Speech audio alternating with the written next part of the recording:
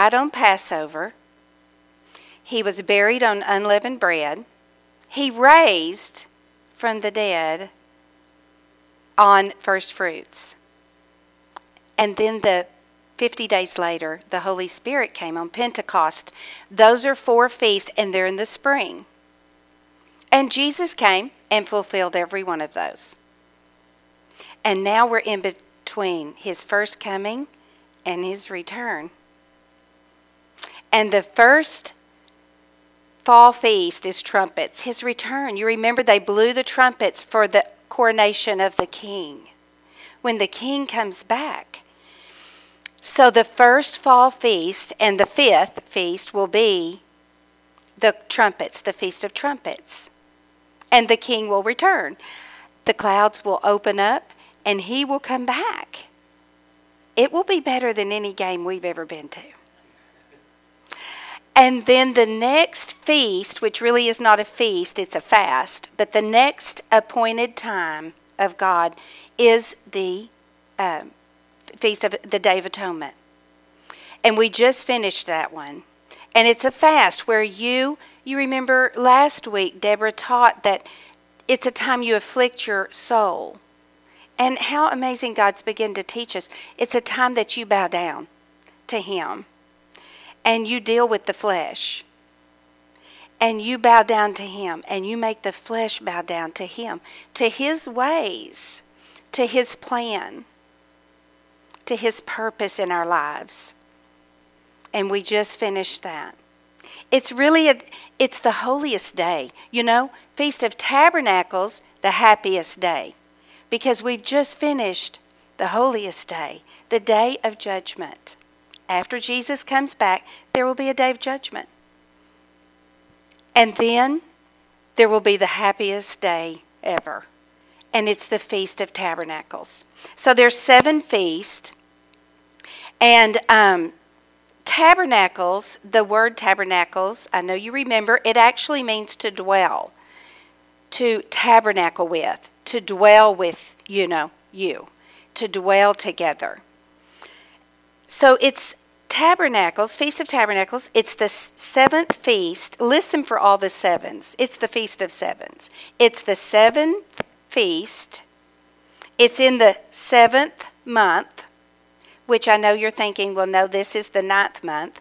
Well, in our calendar, it is the 9th month, but in God's calendar, it's the 7th month. He has his calendar, and it's the month of Tishri. And all 3 of the feasts in the fall, the trumpets, the Day of Atonement, and tabernacles come in the 7th month. They all come.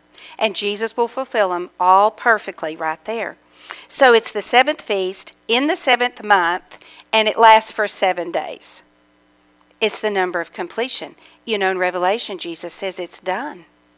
The story is complete. That's what the fall feast tell. People, he's coming back. There's going to be a day of judgment, and then there's going to be a day where we will all dwell with him forever. So when I was praying about it, I felt like the Lord gave me a wonderful way to kind of focus on what he was going to show me. And he said, Feast of Tabernacles, it's a call, an invitation to come and remember, come and celebrate, come and rehearse. And so as I began to look back, and he said, I want you to go back and remember the children of Israel on their journey out of Egypt, out of their captivity to the promised land. It's such a picture of us. And when he brought them out, he gave them his instructions, and then he gave them his plan of redemption in the feast. So let's start in Leviticus 23. It's on page 140 in the Church Bible. And you remember we've read it so many times, Leviticus 23, verse 1, where it says, And the Lord spoke to Moses, saying, Speak to the children of Israel and say to them, The feast of the Lord, which you shall proclaim to be holy convocations, these are my feast. And so we remember that we've learned from the very beginning that these are the Lord's feasts. You know, we all grew up not understanding these are his feasts, these are his appointed times, just like we talked about, where he is going to do the gospel story. He's going to do the appointed times. And so in verse 4 again, he says it again. These are the feast of the Lord, holy convocations, which you shall proclaim at their appointed times. So tomorrow evening at 6:30 is God's appointed time to begin to celebrate Tabernacles. And we've been called. We've been invited. And we can come tomorrow night here and worship him and celebrate him at 6:30. He set the time. He set the date. And it will go on for 7 days, but tomorrow is his appointed time for that. All right, so now let's start at verse 33 and start to read about the Feast of Tabernacles. So Leviticus 23, chapter 23, verse 33. It's on page 140 in the church Bible. And it says, "And then the Lord spoke to Moses, saying," he said, "Speak to the children of Israel, saying, the 15th day of this month shall be the Feast of Tabernacles for 7 days to the Lord. On the first day there shall be a holy convocation. You shall do no customary work on it. For 7 days you shall offer an offering made by fire to the Lord. On the 8th day you shall have a holy convocation, and you shall offer an offering made by fire to the Lord. It is a sacred assembly, and you shall do no customary work on it. These are the feasts of the Lord, which you shall proclaim to be holy convocations, to offer an offering made by fire to the Lord, a burnt offering and a grain offering, a sacrifice and drink offerings, everything on its day. Besides the Sabbaths of the Lord, besides your gifts, besides all your vows, and besides all your freewill offerings which you give to the Lord."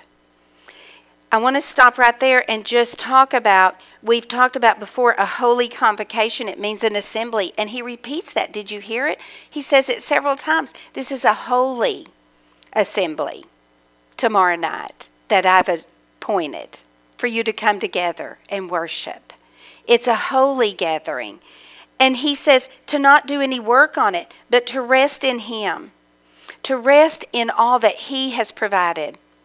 Man is so guilty of trying to do work to attain something with the Lord.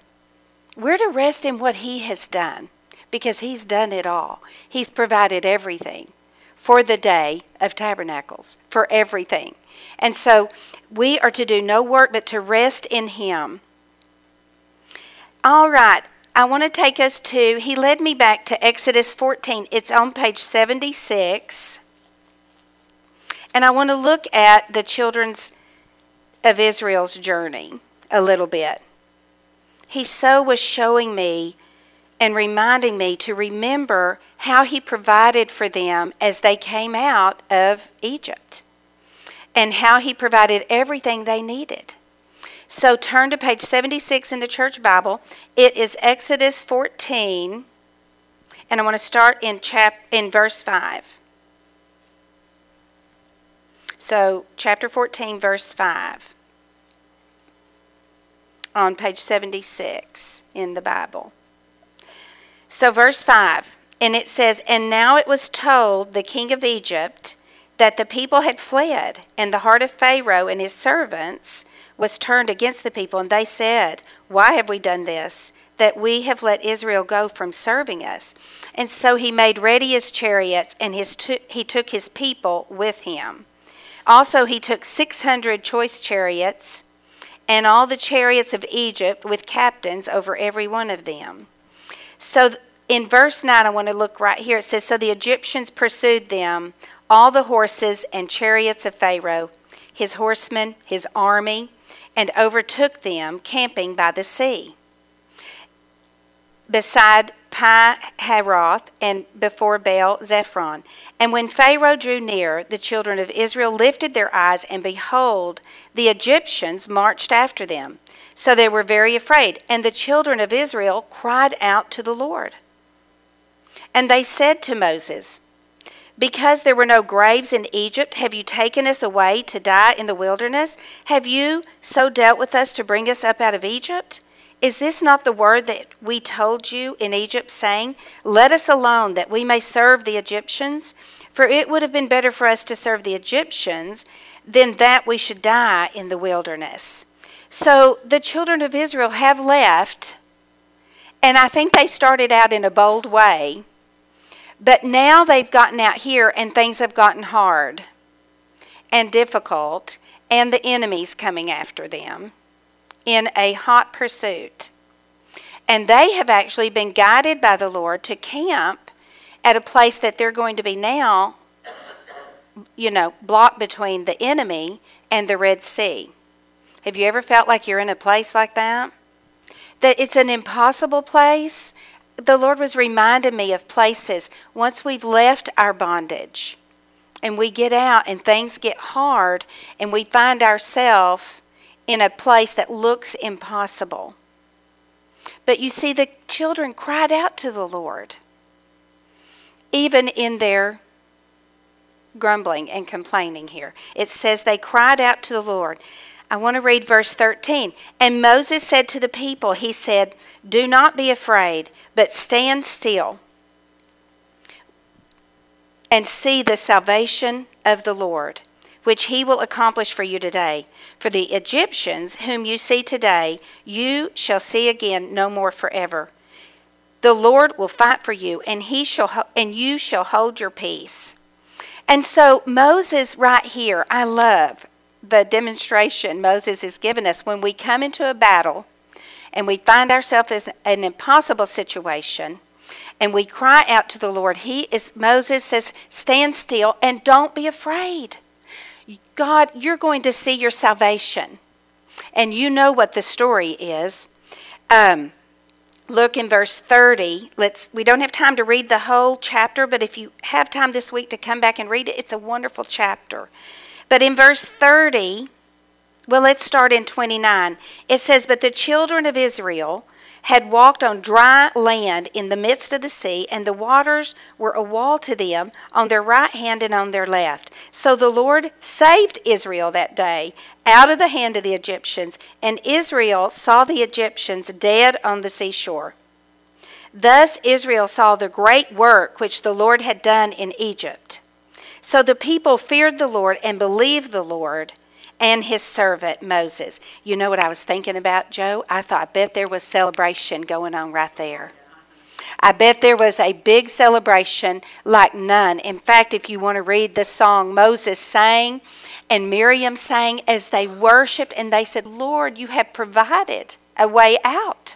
You have provided. You have saved us from the Egyptians. And they walked across as God split the sea. So how would God work in our impossible places when we cry out to him and we say, we are watching for what you're going to provide as you are with us and you will answer our prayers. And he opened the sea and they walked through on dry ground. And then they had a great celebration. And they're people like us, and so they journeyed along a little ways. Turn the page to Exodus 16. And then, we were talking earlier how we fall back into these places that we don't want to be in sometimes.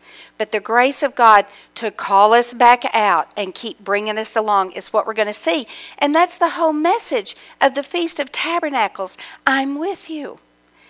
I will help you. Call to me, and I will answer you. So on page 79, I want to look at Exodus 16. The Lord took me here and start actually in verse 2. And what has happened is they're coming along and they're hungry now. And so they're grumbling again.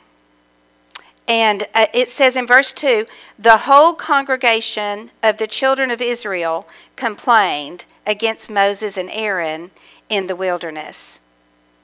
And the children of Israel said to them, "Oh, that we had died by the hand of the Lord in the land of Egypt, when we sat around pots of meat, and when we ate bread to the full. For you have brought us out into the wilderness to kill this whole assembly with hunger."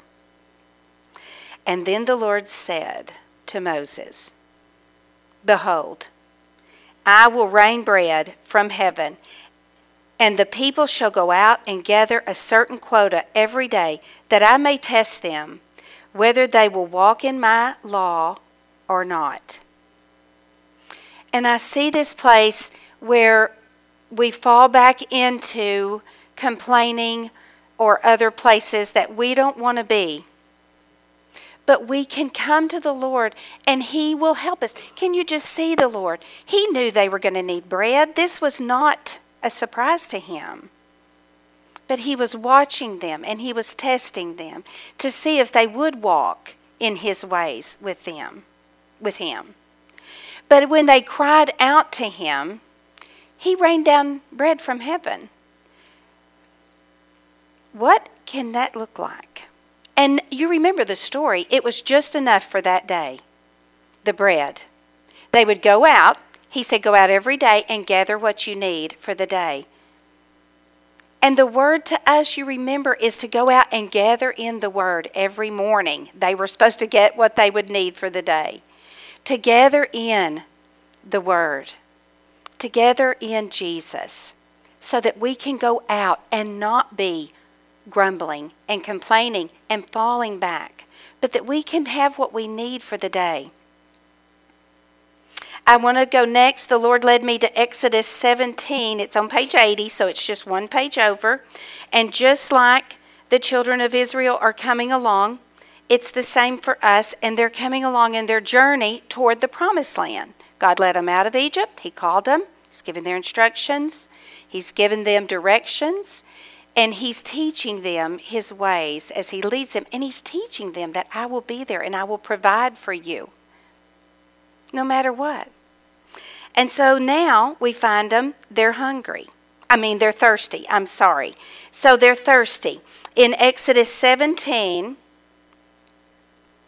and we'll start in verse 2.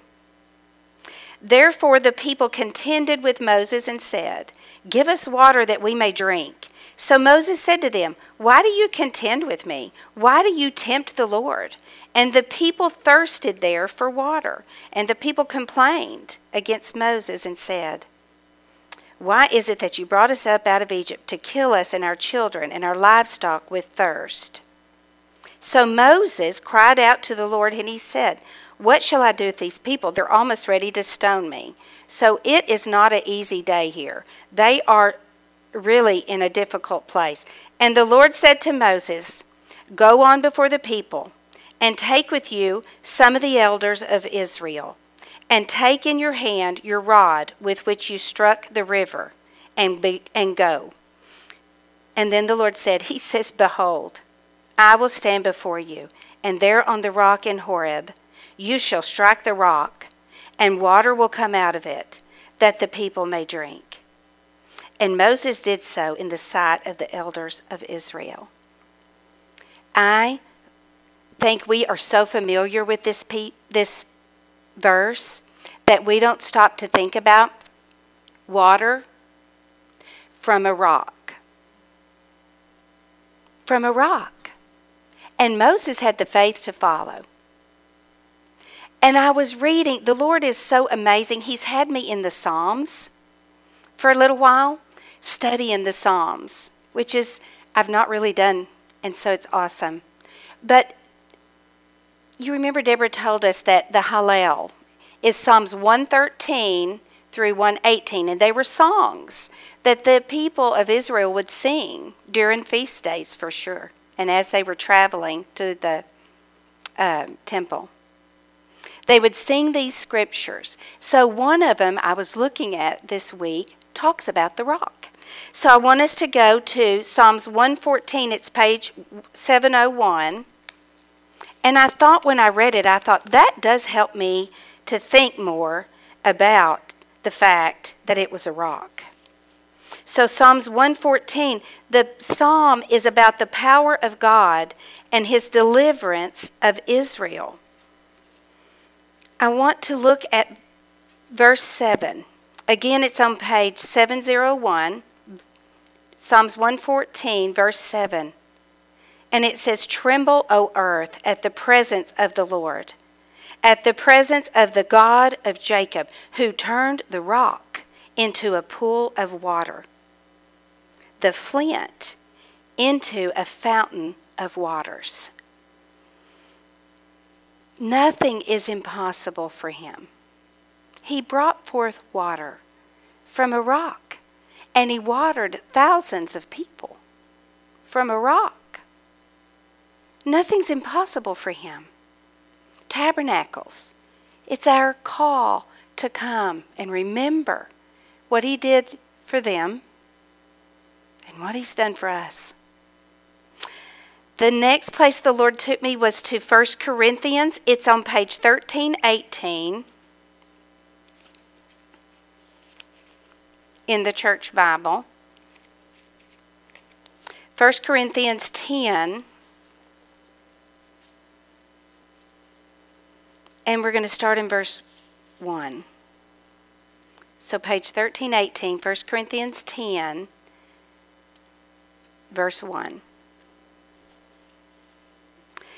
And Paul writes and he says, "Moreover, brethren, I do not want you to be unaware that all our fathers were under the cloud and all passed through the sea." You see, he's talking about the fathers, the children of Israel that came out of Egypt. And he said they were all under the cloud and all passed through the sea. All were baptized into Moses in the cloud and in the sea.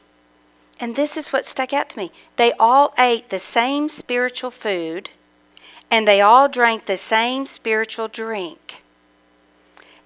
For they drank of the spiritual rock that followed them, and that rock was Christ.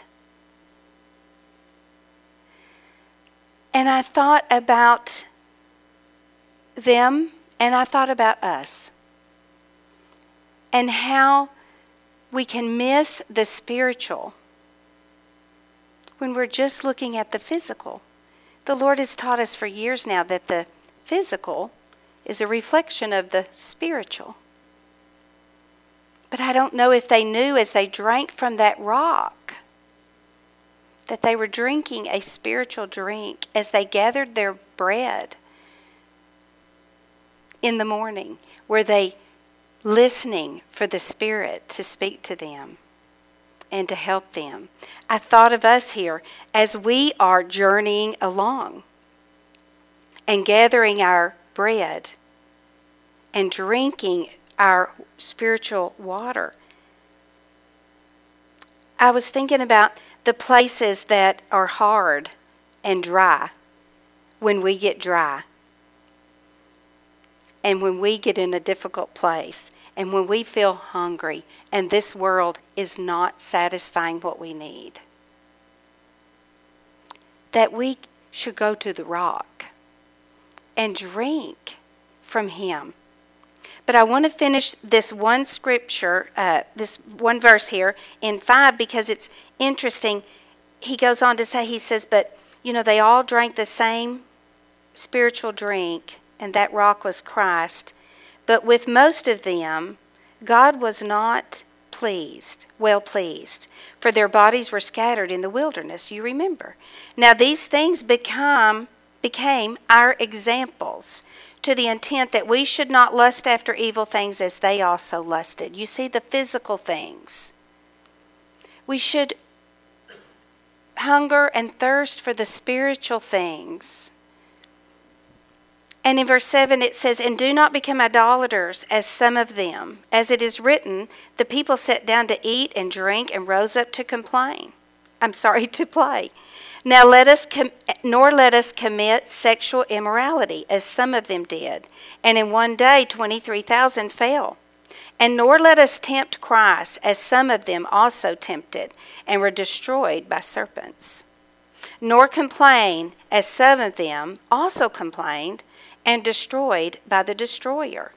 Now all these things happened to them as examples, and they were written for our admonition, upon whom the ends of the ages have come. I read this and I thought, yes, Lord, He is speaking to us in these scriptures that don't let us fall back into these places. Come out and get a drink from the rock. Come out and gather us some spiritual food from Jesus. The Lord did an amazing thing, and He began to show me a place in the New Testament. Turn to John 1. We're going to go to John 1. Because to the Israelites, it was true. Jesus had not come in the flesh, but today He has. God did the most amazing thing as He showed me in John 1, verse 1, and it's on page 1220. It says, "In the beginning was the Word, and the Word was with God, and the Word was God. He was in the beginning with God. All things were made through Him, and without Him nothing was made that was made. In Him was life, and the life was the light of men. And the light shines in the darkness, and the darkness did not comprehend it." But you see what He's talking about? At this time over here, in the beginning, the Word was with God. He was with God. Jesus, the Word, was with God. And everything that was made through Him, there was nothing that was made except through Him. But He was with God, and then God did the most profound, amazing thing. And let's read about it in John 1:14. So the Word was with God in the beginning. And then in verse 14, it says, "And the Word became flesh, and He dwelt among us. And we beheld His glory, the glory as of the only begotten of the Father, full of grace and truth." The rock in the desert became flesh. The bread became flesh. And here we are to behold Him. Every day, He dwells among us. I love that He set up tabernacles to remind us of that every year. That He is here. That He provides for our needs, the most impossible looking places. They're not impossible. Those hard places, they're not. We just need to draw from the rock and from the bread. And then the Lord took me over to John 6. So it's just a couple of pages over. John 6, page 1228.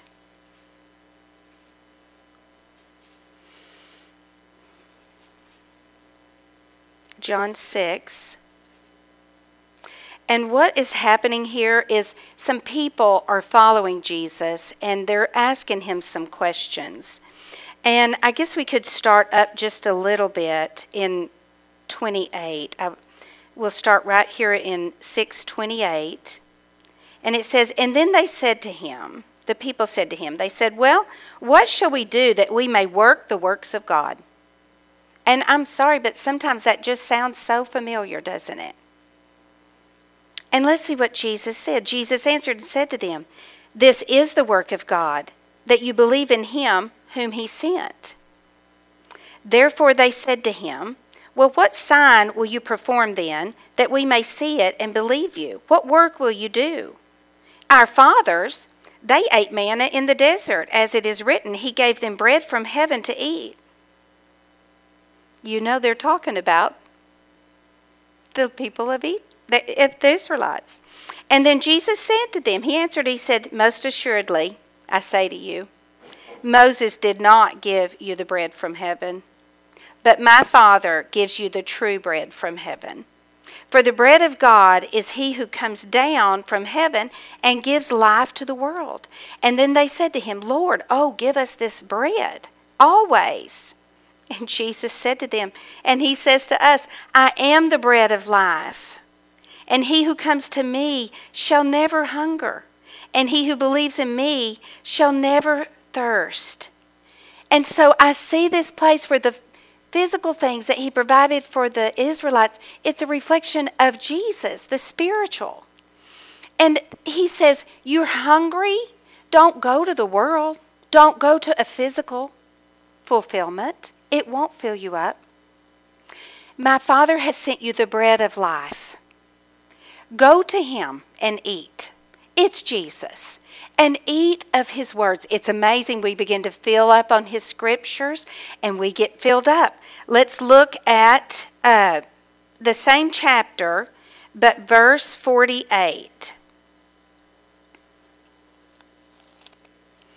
Okay, so they're coming on along and they're talking about that he is the bread that came down from heaven. But I want to start in 48. Well, let's start in 47. But it says, most assuredly, Jesus says, I say to you, he who believes in me has everlasting life. I am the bread of life. Your fathers ate the manna in the wilderness, and they're dead. This is the bread which comes down from heaven, that one may eat of it and not die. I am the living bread, which came down from heaven. And he's telling the people, if anyone eats of this bread, he will live forever. And the bread that I shall give is my flesh, which I shall give for the life of the world. Jesus is telling them, I am the bread. They're still stuck over looking for something else to be their answer.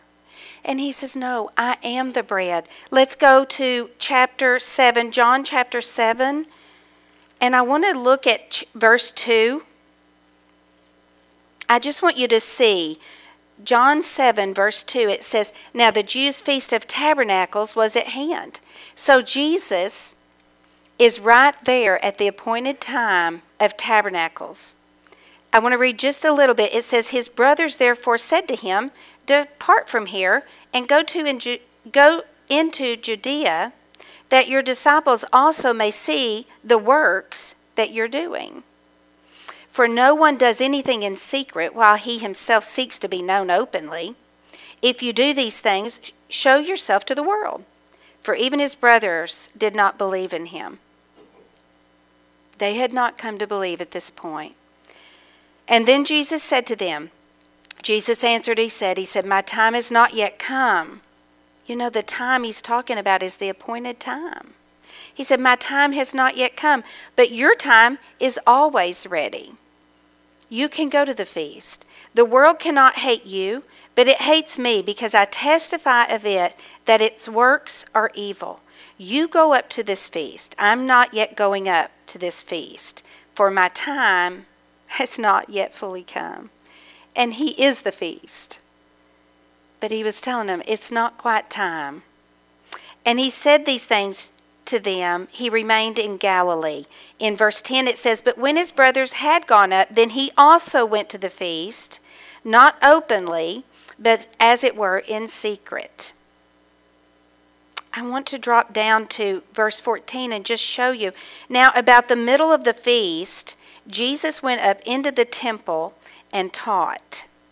And the Jews marveled. They were saying, how does this man know letters, having never studied? And Jesus answered them, and he said, my doctrine is not mine, but his who sent me. If anyone wills to do his will, he shall know concerning this doctrine, whether it is from God or whether I speak on my own authority. I want to go over, right here Jesus is saying, I am not speaking on my own authority, but I'm speaking on the authority of the Father. He's the one that has appointed all things. I want to drop over to verse 37. So it is the Feast of Tabernacles. And you remember, I don't know if you remember this or not, but I think we read it a while ago. It's a 7-day feast, and then there's an 8th day. There's a new beginning. There's more.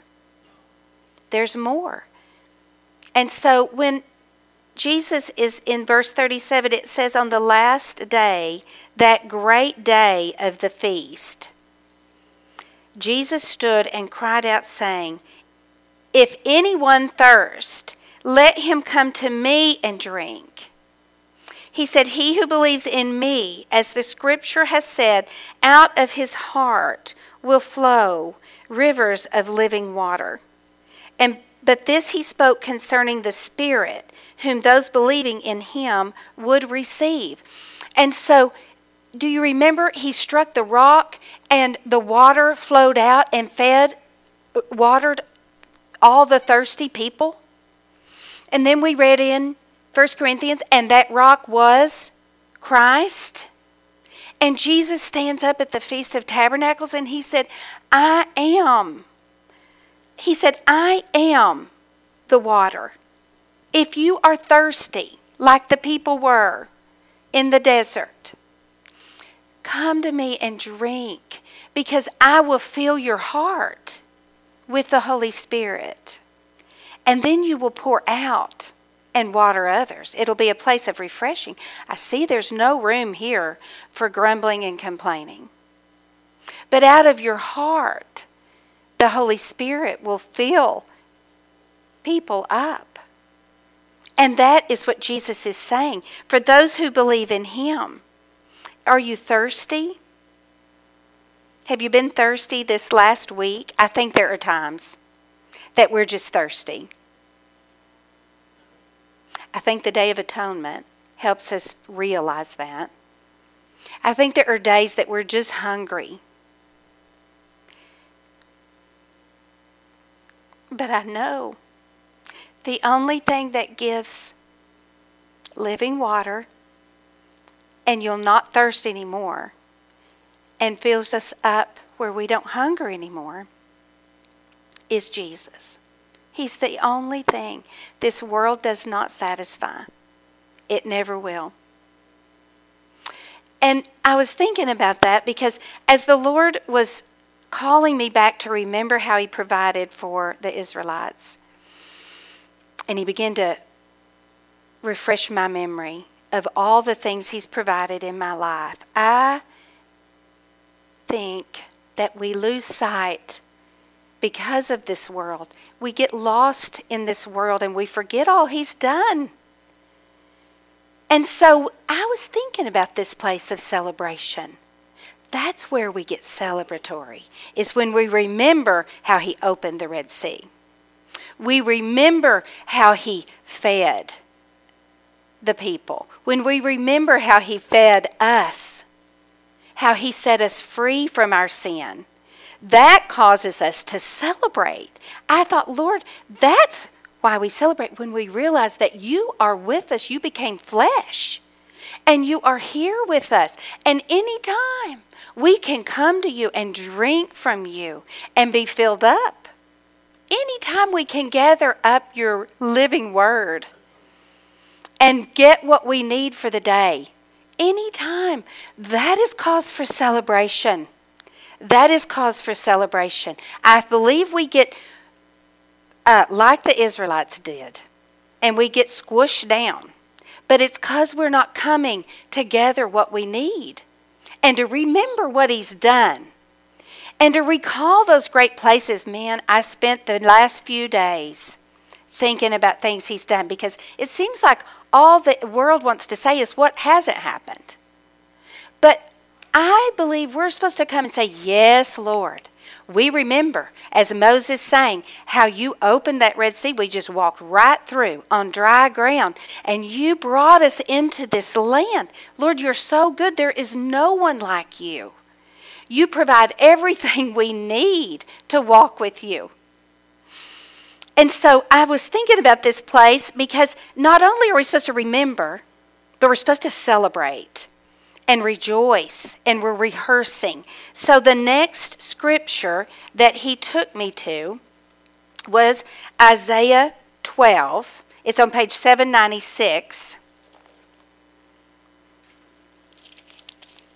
And the thing about it is, back when the priest were celebrating tabernacles in the days of the Israelites, in the days of the children of Israel, there was a great ceremony. It was the happiest time. But it's because they're remembering who God is. He is so great. He's so powerful. And there is nothing impossible for him. He parted the Red Sea.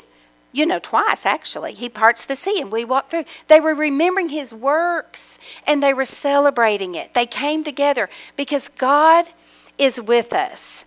And they would take a gold pitcher down to the pool of Siloam. Y'all remember the story? But it was a big fanfare. It was a very happiest occasion.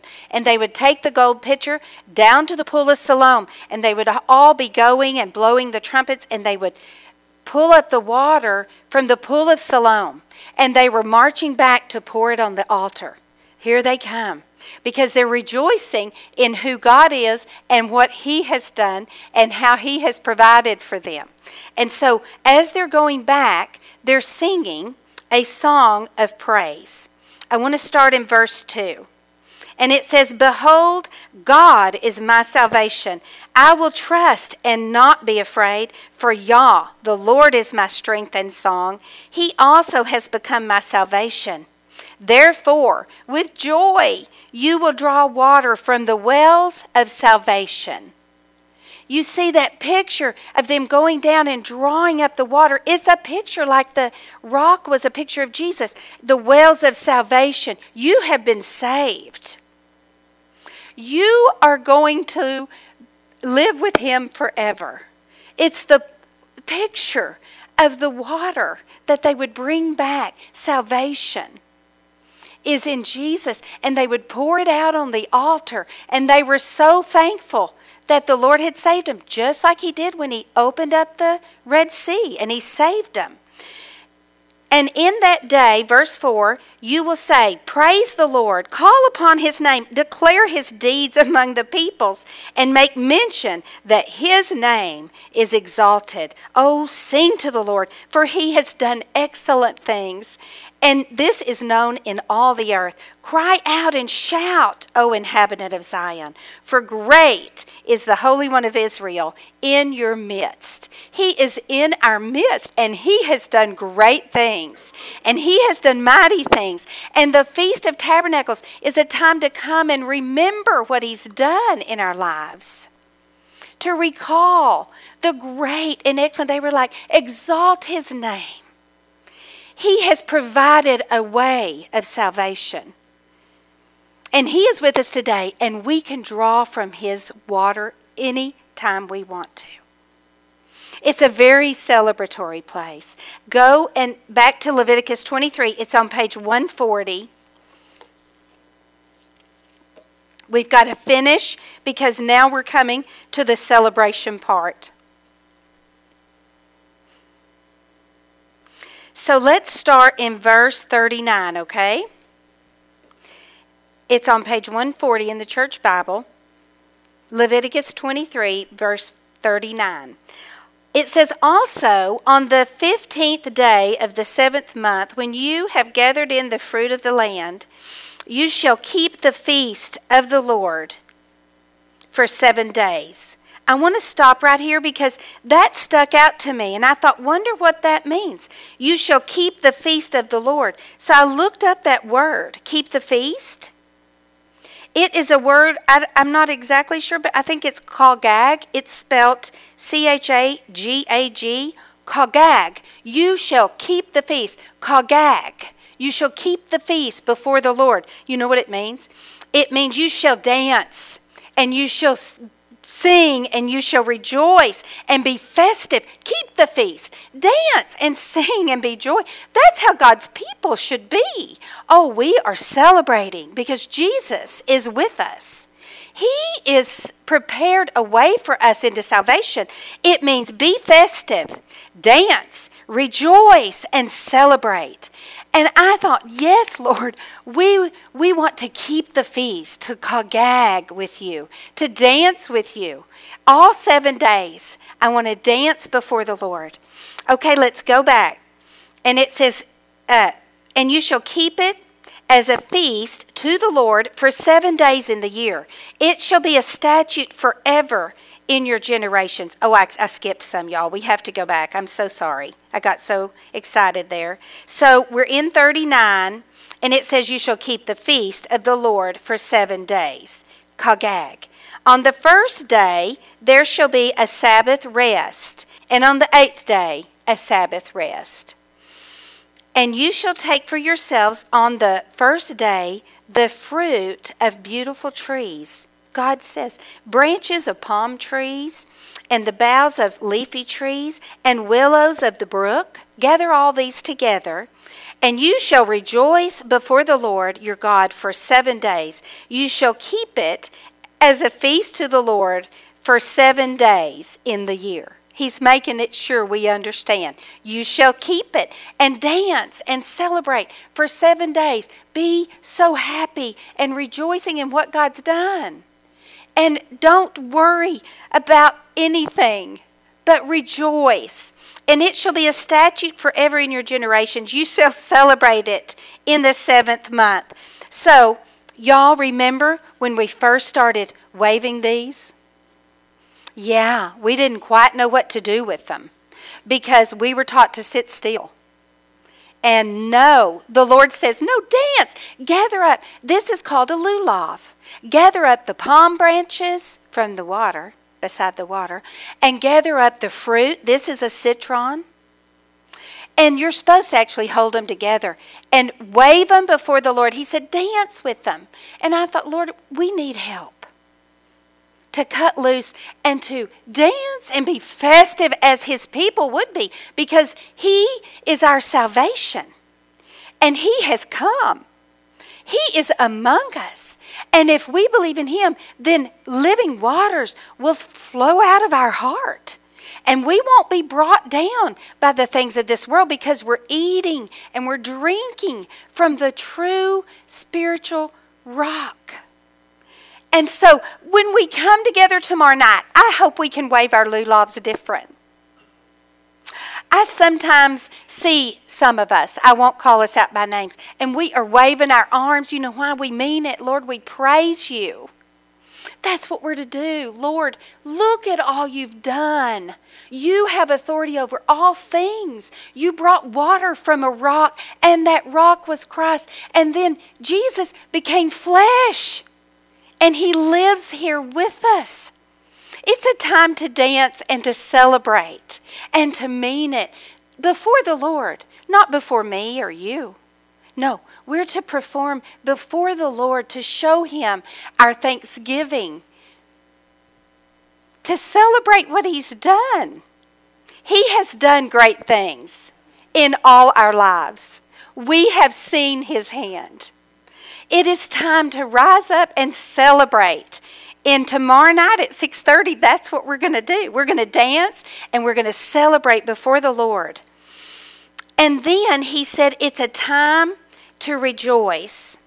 Well, we have to go on. I'm sorry. I'm so excited. But let's go and finish Leviticus 23. So it's a time to keep the feast before the Lord and to celebrate all of his provision, all of his authority, all that he has done. And in verse 42, we'll finish this chapter. It says, and you shall dwell in booths for 7 days. All who are native Israelites shall dwell in booths, that your generations may know that I made the children of Israel dwell in booths when I brought them out of the land of Egypt. And he says, I am the Lord your God. And Moses declared to the children of Israel the feast of the Lord. And so he finishes, he says, and I want you to come out and dwell. You remember they're called a sukkah.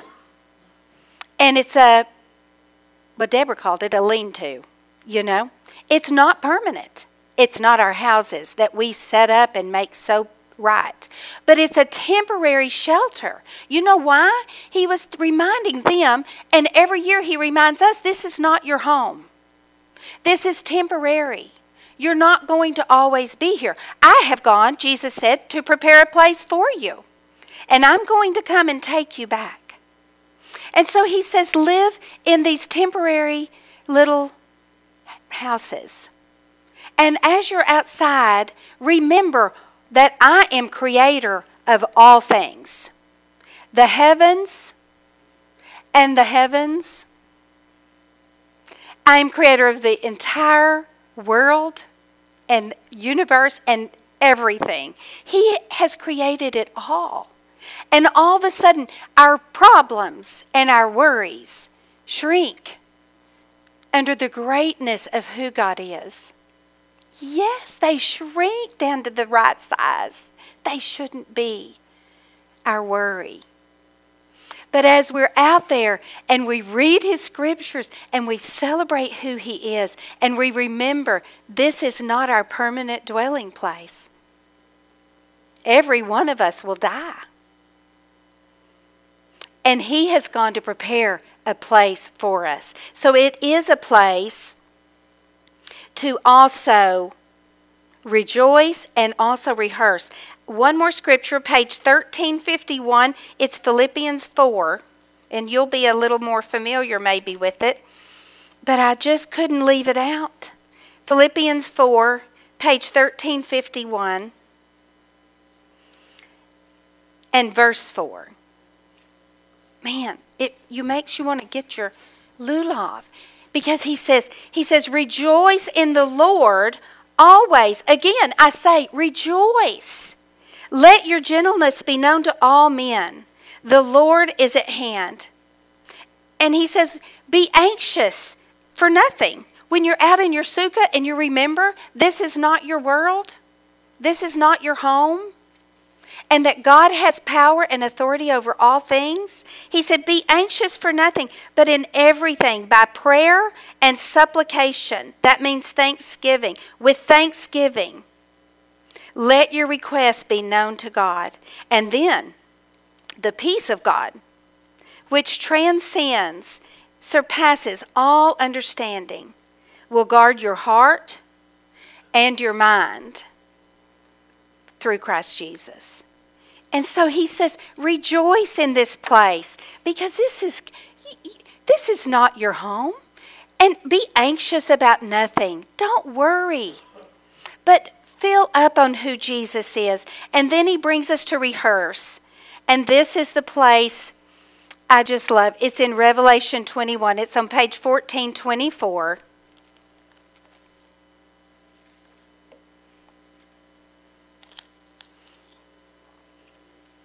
So it is a place to remember. It is a festival that is happy, and it is a festival of thanksgiving. And it is a place for us to remember what he's done in our lives. Speak it out. It said declare them.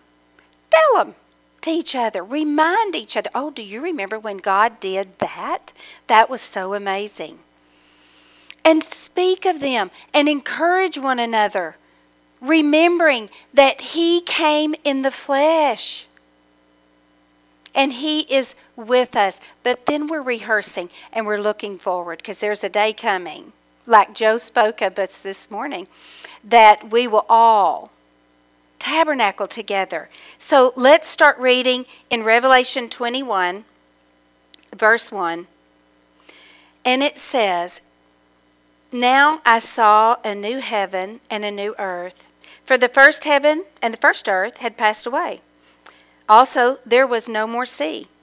And then I, John, saw the holy city, the new Jerusalem, coming down out of heaven from God, prepared as a bride, adorned for her husband.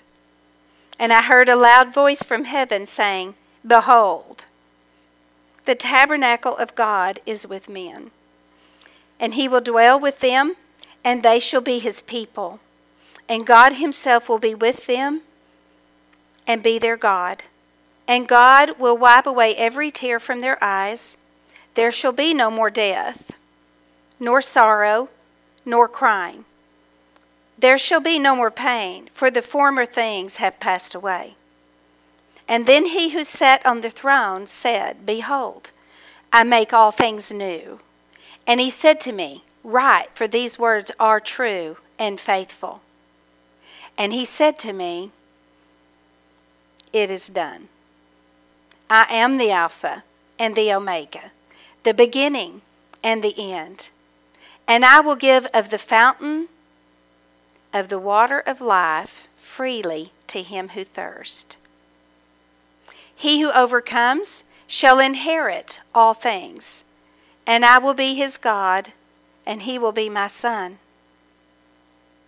But the cowardly, unbelieving, abominable, murderers, sexually immoral, sorcerers, idolaters, and all liars shall have their part in the lake which burns with fire and brimstone, which is the second death. Then one of the 7 angels who had the 7 bowls filled with the 7 last plagues came to me and talked with me, saying, Come, and I'll show you the bride, the Lamb's wife. And he carried me away in the Spirit to a great and high mountain, and showed me the great city, the holy Jerusalem, descending out of heaven from God, having the glory of God. Her light was like a most precious stone, like a jasper stone, clear as crystal. She also had a great and high wall with 12 gates, and 12 angels at the gates, and names written on them, which are the names of the 12 tribes of the children of Israel. 3 gates on the east, 3 gates on the north, 3 gates on the south, and 3 gates on the west. Now the wall of the city had 12 foundations, and on them were the names of the 12 apostles of the Lamb. And he who talked with me made a gold reed to measure the city, its gates, and its walls. When I was reading this, and I saw in verse 9 where it says, Come, I will show you the bride, the Lamb's wife, I thought about this day of Tabernacles and this day of her worshiping and rejoicing and celebrating her husband, the Lamb's wife, the people of God, and how they should look, how we should be. I want to turn the page or go to verse 22. It says, But I saw no temple in it, for the Lord God Almighty and the Lamb are its temple. The city had no need of the sun or of the moon to shine in it, for the glory of God illuminated it. The Lamb is its light. And the nations of those who are saved shall walk in its light, and the kings of the earth bring their glory and honor into it. Its gates shall not be shut at all by day, and there shall be no night there. And they shall bring the glory and the honor of the nations into it. But there shall by no means enter it anything that defiles or causes an abomination or a lie, but only those who are written in the Lamb's book of life. I want to skip over to 22, and I want to read verse 12.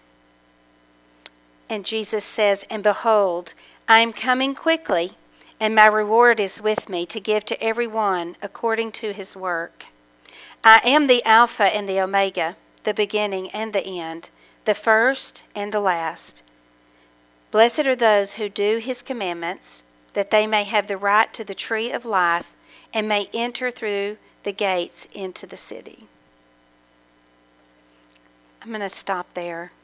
If you want to read this week as you are celebrating the Feast of Tabernacles and his greatness, these chapters, all of them, are such a great place to read as we get out of our houses and look up at the heavens and remember all he has done in our lives, and look forward to the day that he will bring us into a place where there is no more death and sorrow.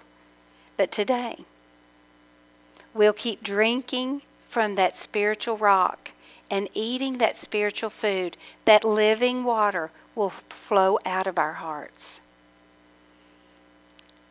I want to remind you tomorrow night at 6:30 to come back and worship the great I Am. For he is worthy of our worship, and we thank him for all that he has done. Y'all stand and let's worship him now.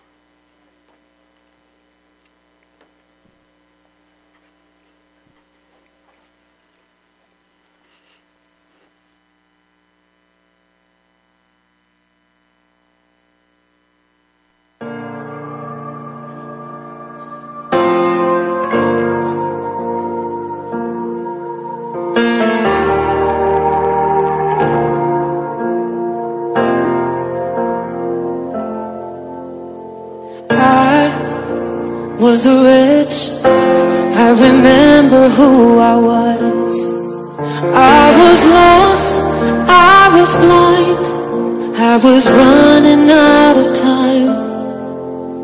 Sin separated, the breach was far too wide. But from the far side of the chasm, you held me in your sight. So you made a way across the great divide, left behind heaven's throne to build it here inside. And there at the cross, you paid the debt I owe, broke my chains, freed my soul. For the first time I had hope. Thank you, Jesus, for the blood applied. Thank you, Jesus, it has washed me white. Thank you, Jesus, you have saved my life, brought me from the darkness into glorious light.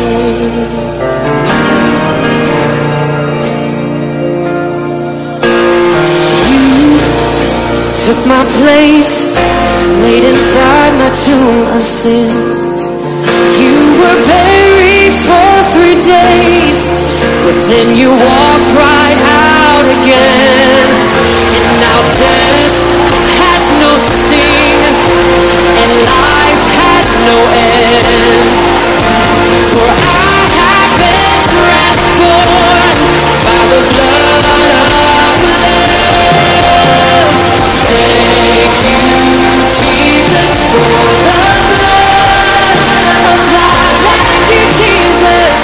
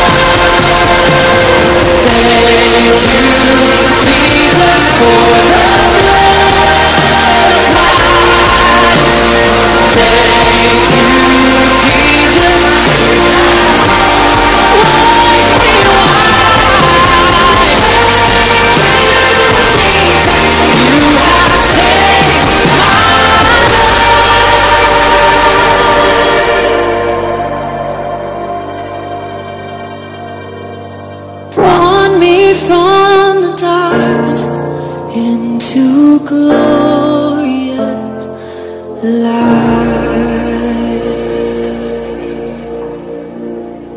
glory.